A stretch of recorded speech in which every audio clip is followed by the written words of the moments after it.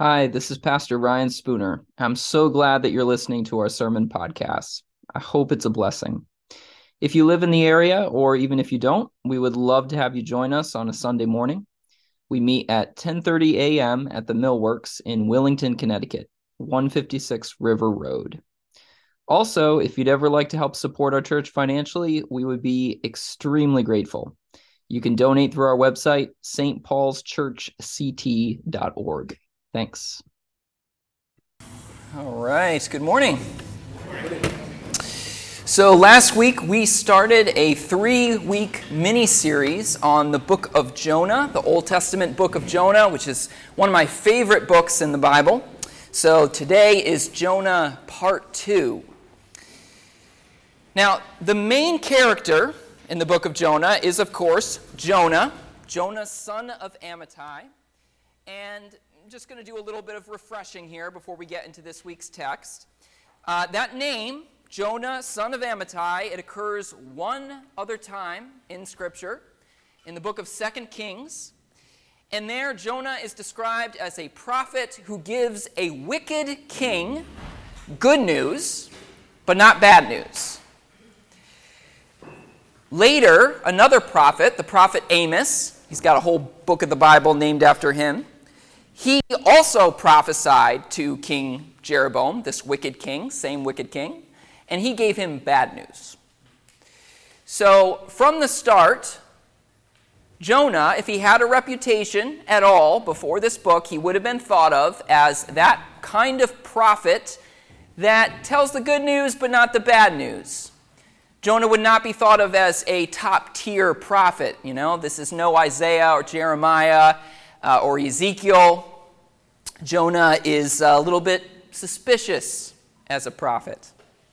And yet, even so, a message comes from God to Jonah. Go to Nineveh. In other words, go to a country that is filled with your enemies. Pagan people, violent people, wicked people. Go to them and tell them that the Lord has a problem with their wickedness. But Jonah, being the less than stellar prophet that he is, doesn't want to do that. And so Jonah goes as far in the opposite direction as he can from Nineveh.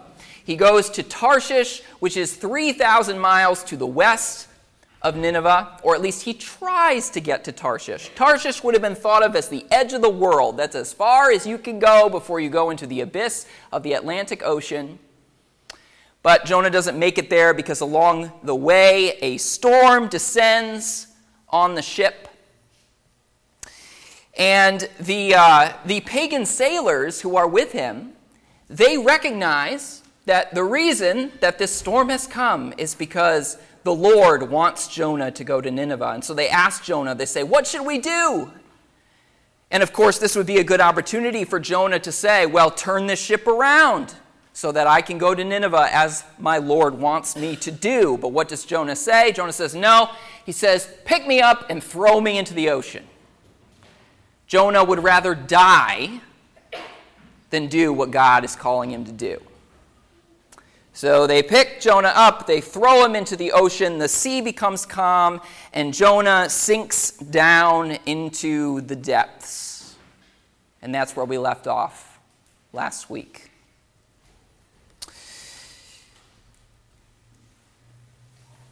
But of course, that's not the end of the story. We're just getting started. So if you want to follow along, open up to Jonah chapter 2, starting in verse 1. Lord, I ask that you would help us to be attentive to your Spirit's voice this morning. We invite you to speak through the Scriptures to our hearts and our minds. In Jesus' name, amen. Yeah. Can I make one adjustment to your mic before you do that? Okay.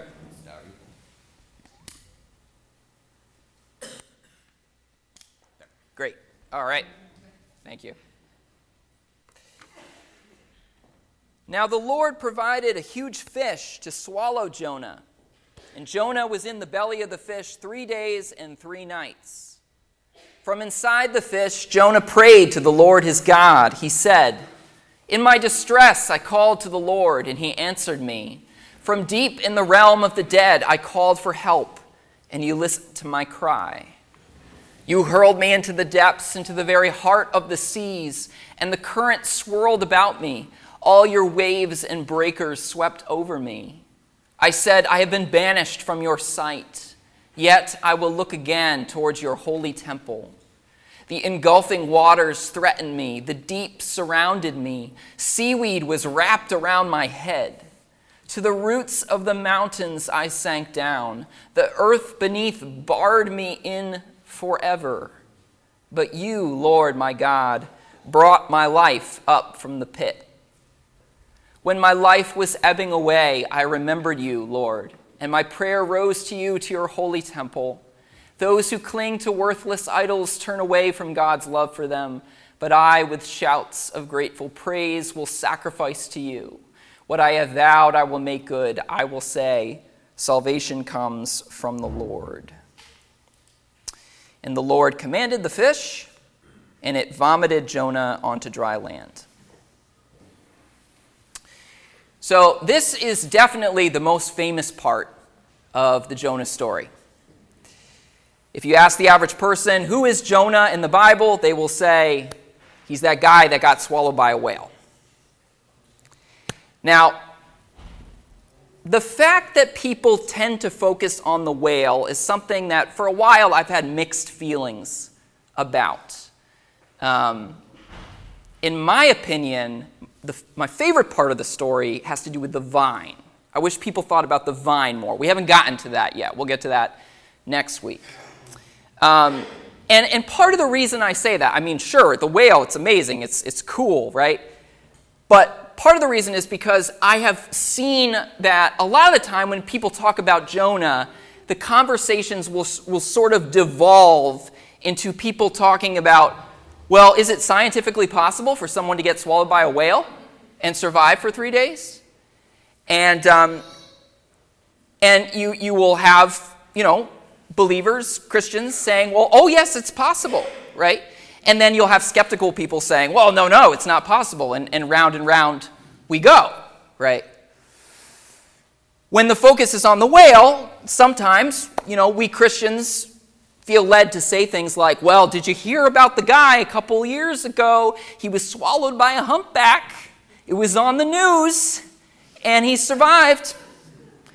Or we might say, hey, have you heard about James Bartley? James Bartley? In 1891, he was on a whaling ship, and he got swallowed by a sperm whale. And for 15 hours, he was stuck in there, and then the rest of the whalers were able to cut him out, and he was alive. His skin was all bleached white from the digestive juices, but he recovered. He lived. So, there you go, right? Take that, skeptic. Okay, so there are a couple reasons why I don't think those are great things to say when we're talking about Jonah. And so first of all, okay, I'm not trying to be a killjoy here. I am just trying to tell the truth. So,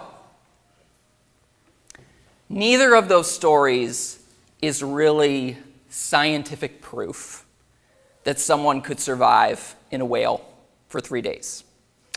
So the first one that I mentioned, that one is true. But it depends on your definition of swallowed. So 2 years ago, summer of 2021, right off the coast of Provincetown, Michael Packard ended up in the mouth of a humpback whale. In his estimation, he was in there for 30 to 40 seconds. He wriggled around.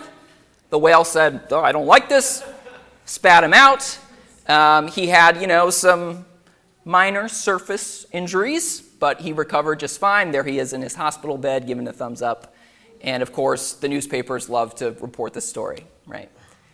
But there's no reason to think that he descended down into the stomach of the whale. And 30 to 40 seconds, hardly 3 days, right? Okay, so that's not really a great defense to the skeptic.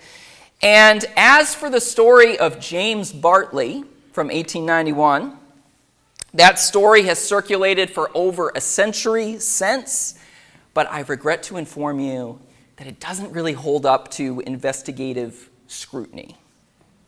I know, I'm being a killjoy. I'm being the actually guy right now, but... Don't be that, man. So, the ship in that 1891 story is called the Star of the East. But there was a ship that went by that name, the Star of the East, that I believe was in that general area. It was not a whaling ship. The crew manifest had nobody named James Bartley on it. James Bartley was never interviewed in this initial story, nor was he ever interviewed or pictured in this many decades since when this story would get passed around. And the wife of the captain of the Star of the East said that never happened. That was just fabricated. So, at the very least, that story lacks the support we would want it to have if we were going to use it as proof, right? So, that is the first reason that I want to offer for why arguments about whether people can survive in whales are a waste of time. It's probably an unusual list to have in a sermon, but I think it's valuable to talk about this. So, number one, the commonly cited proofs don't really hold up. Okay. Second reason is because when we get hung up on them, we can kind of miss what the story is really trying to teach us. I mean, the part about the whale, that's important, right? But there's 2 more chapters after that help to put the whole story in perspective. And some people who might be struggling, with this whole idea of the whale, they might be more open to the power of the Jonah story if we start focusing a little bit more on the messages that Jonah is actually trying to teach us rather than the miracle of the whale. So that's one thing, okay? Then number 3, third reason these arguments are a waste of time is because they assume that God can only do what is scientifically possible. Whoever said that, right? With God, all things are possible. Just because someone can explain why a whale's stomach is uninhabitable doesn't mean that God can't make it habitable, right? So when we offer these sorts of proofs, when we are offering them, the assumption underneath it is that if it's scientifically impossible, then it can't be done by God. Not true, okay? And then there's a fourth reason that I think these arguments are a bit of a waste of time. And this is one that I didn't notice until I was studying this week. I've read Jonah many times. It's one of my favorite books in the Bible, but I didn't see this until now. Does the text even say that Jonah survived in the whale? We assume that, but I don't know if we should. In the prayer that Jonah prays, he says, "From deep in the realm of the dead, I called for help." The realm of the dead there, the Hebrew word for that is Sheol. And it is used over and over throughout the Old Testament as the place where the dead go. Right? Now, of course, this could be poetic. Jonah could be poetically expressing that it is like he is dead because he is down deep in the ocean and inside a whale. But it's also possible that Sheol here means what it usually means, which is that Jonah is dead. And this whale is an abode of death. And it's not preserving his life, but carrying his body to where it's supposed to go for when God revives him. So, if that is the case, the story of Jonah is not a story about a man who survives in a whale because it's scientifically possible. And it's not a story about a man who survives in a whale because God miraculously makes whales habitable. It is a story about a man who dies and comes back to life, and the point is that God can raise the dead.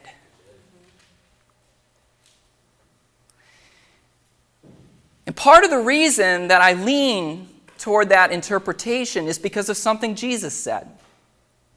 Now, I said that I prefer not to talk about the whale that much. Well, Jesus has challenged me on that because when Jesus talked about the book of Jonah, he talked about the whale. Matthew 13, 38 through 40. Matthew 12. I think I wrote that wrong. Then some of the Pharisees and teachers of the law said to him, "Teacher, we want to see a sign from you." He answered, "A wicked and adulterous generation asks for a sign, but none will be given it except the sign of the prophet Jonah.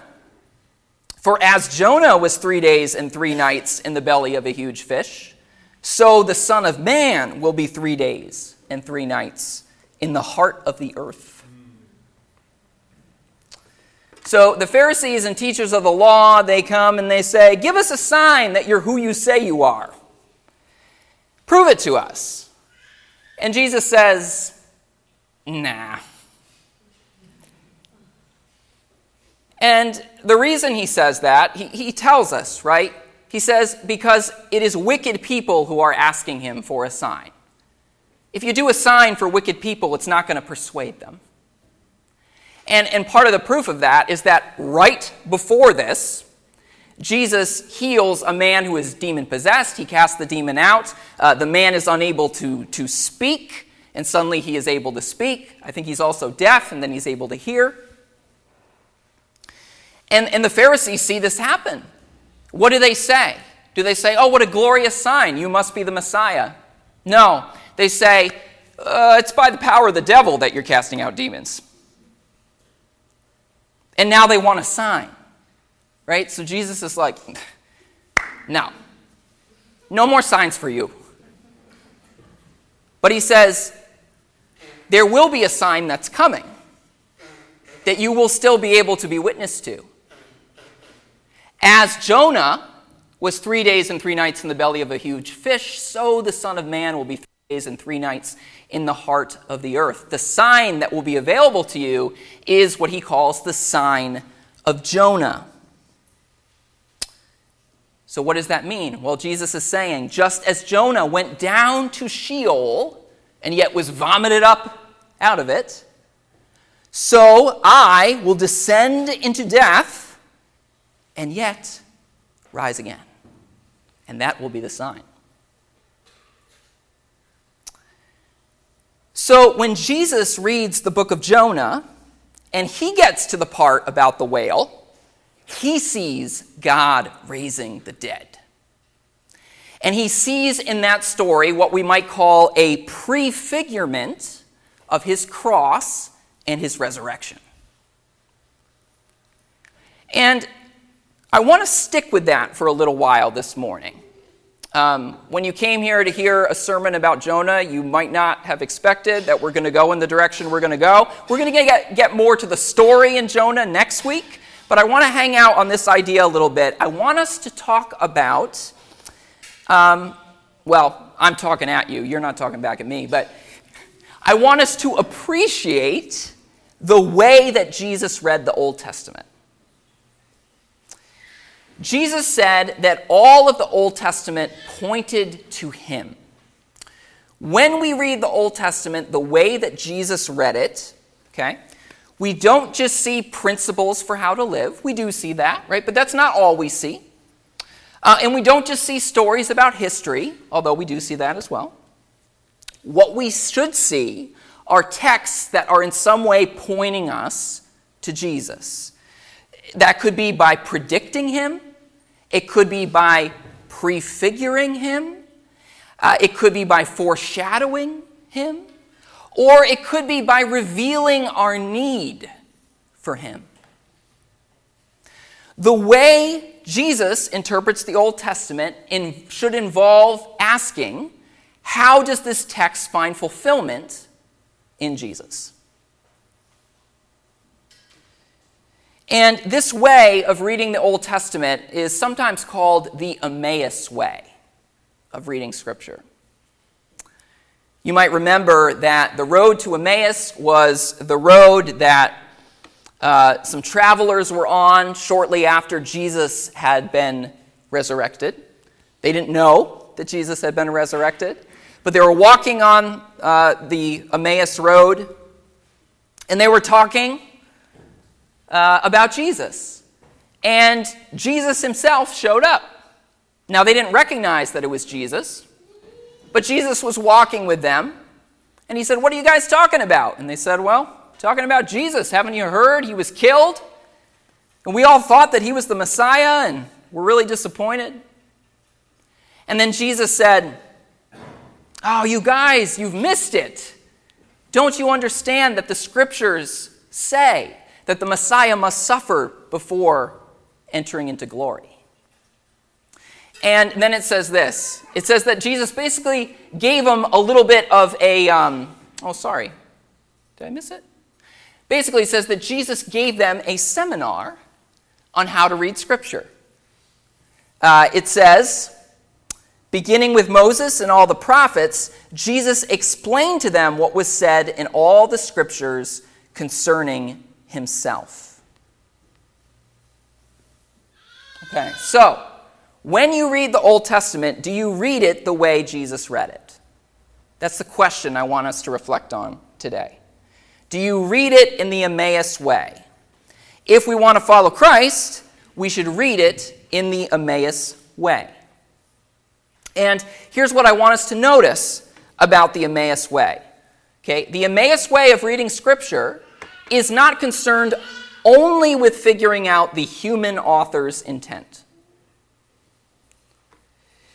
For example, I highly doubt that the writer of Jonah thought, as he wrote about Jonah being swallowed by the whale and then spit up, I highly doubt that he thought, this is prefiguring the Messiah's death and resurrection. Right?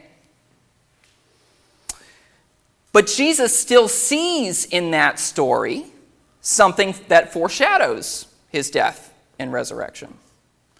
Why does Jesus do that?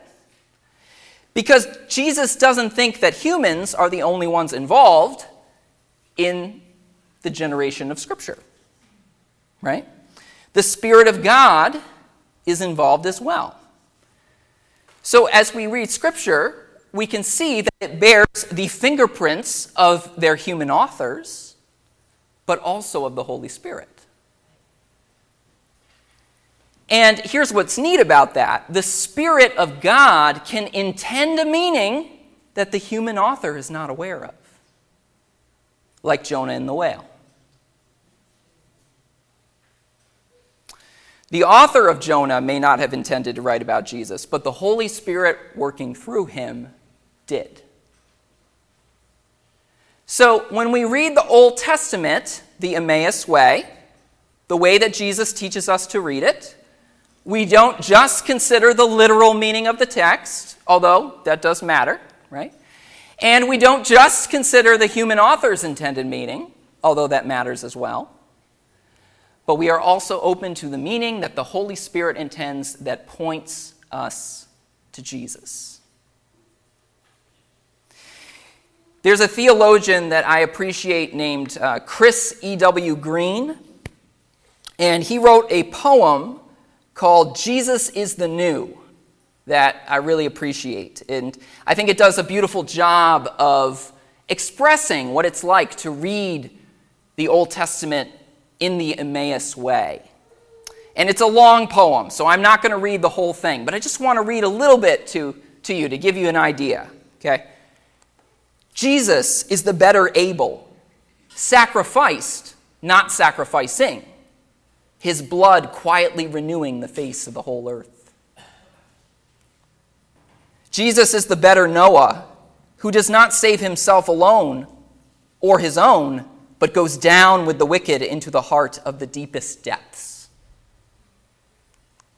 Jesus is the new Melchizedek, who offers himself as bread and wine, and in that gift makes us God's blessing, God's breath.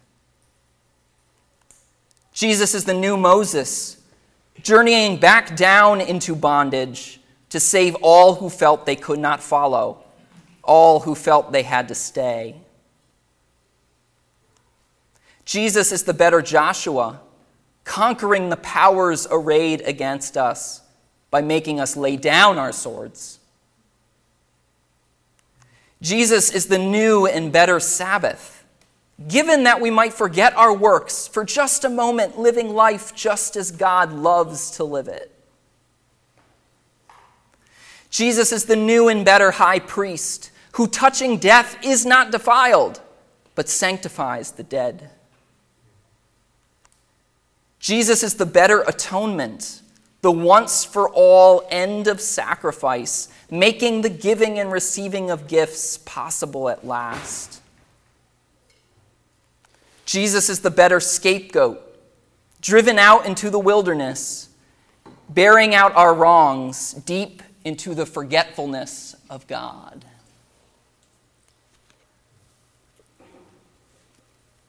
Most of those could probably be a sermon in themselves, right? Those are deep. And I realize that some of the references there, some of you might not be familiar with. That's okay. But I'm just trying to give you an idea of what it looks like to read Scripture in that Emmaus way, in that way where we see Jesus as the fulfillment of it. There's a place in the New Testament where it says that in Jesus all things hold together. Right? And that's true of the Scriptures too. If we want to see them as a cohesive whole, we have to put Jesus at the center. Otherwise, they don't hold together. They are fulfilled in Him.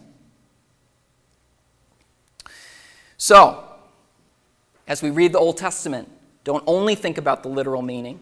Don't only think about what the human authors intended, but the meaning that the Spirit intended that points us to Jesus by foreshadowing Him, predicting Him, prefiguring Him, or revealing our deep need for Him. All right, so let's get back to Jonah before we finish up here. Jonah and the whale.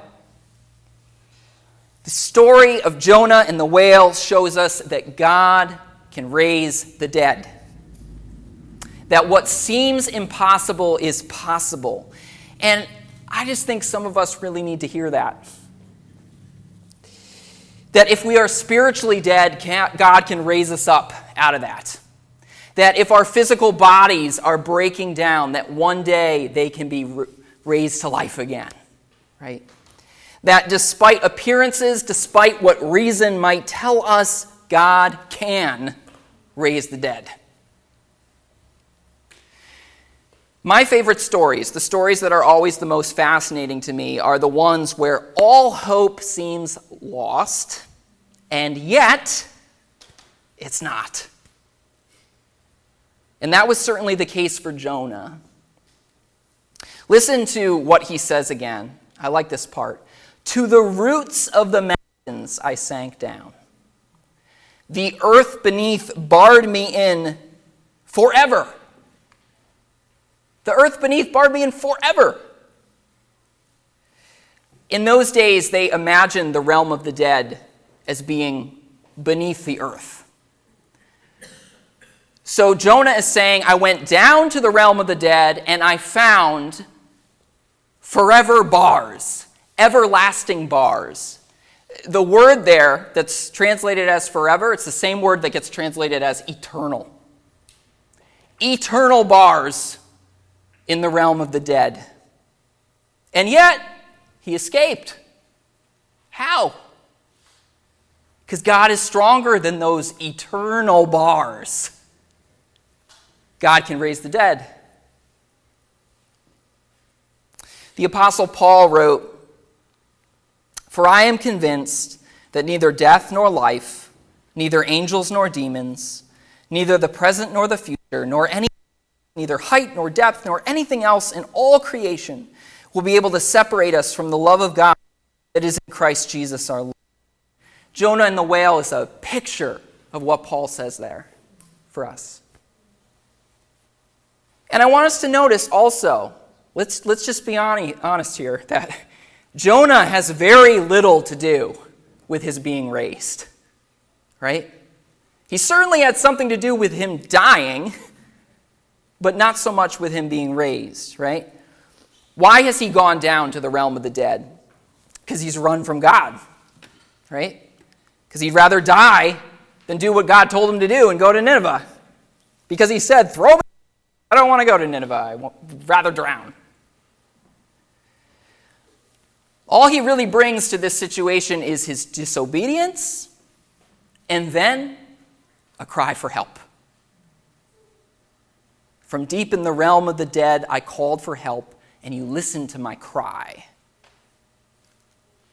Sometimes we come to a place in our lives where the only thing that we can really offer God is a humble cry for help. And if you're in that place today, I just want you to hear, that's enough. That's enough. That is enough for God to raise the dead.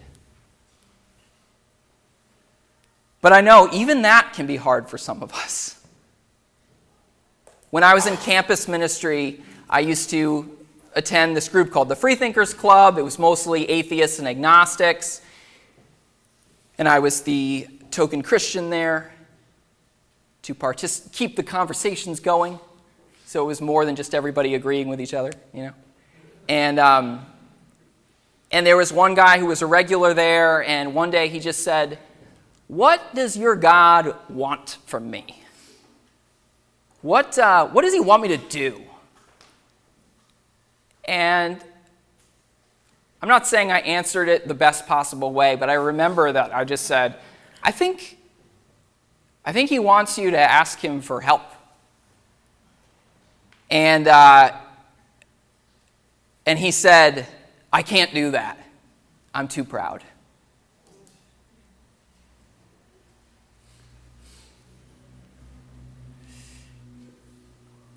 But see, that's choosing the way of death, right? To sink deeper down into the realm of the dead, down below those eternal bars. So don't be too proud. You can't raise the dead, but God can raise the dead. So call on him. Amen? Lord, if any of us are in that place where we feel like we are just sinking down into those dark depths, that we are trapped and can't get out, maybe we're depressed, maybe we're addicted, maybe we're grieving, maybe we are literally looking at a fatal diagnosis. God, I pray that this morning you would fill us with hope, that you would remind us that you are the one who can raise the dead, who raised Jesus to life, and in him we can have confidence that this life is not all there is, that death itself becomes a path to eternal life, that there is hope in the bleakest of circumstances, that you can turn things around, that as long as we are breathing, there is a chance for that if we would just humble ourselves and call out. Help us, Lord, to do that. In Jesus' name, amen.